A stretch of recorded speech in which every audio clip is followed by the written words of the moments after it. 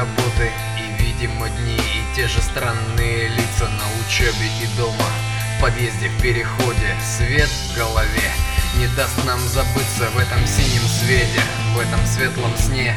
Мы идем по тропинке, мы совсем еще дети, и когда мы проснемся, так неловко будет этот странный сон.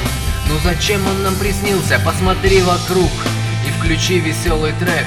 Все будет зашибись, все будет в синем цвете. Этот сон пропал, его больше нет. Мы живем одни, уже 2000 лет.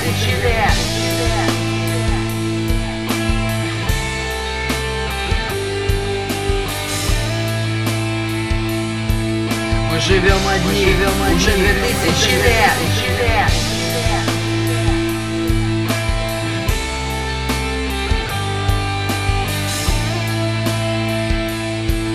Мы живем одни, уже 2000 лет.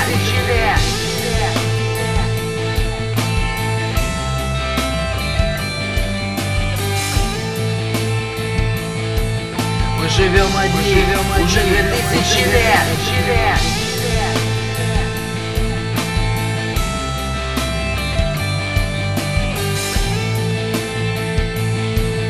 Мы живем одни, уже 2000 лет.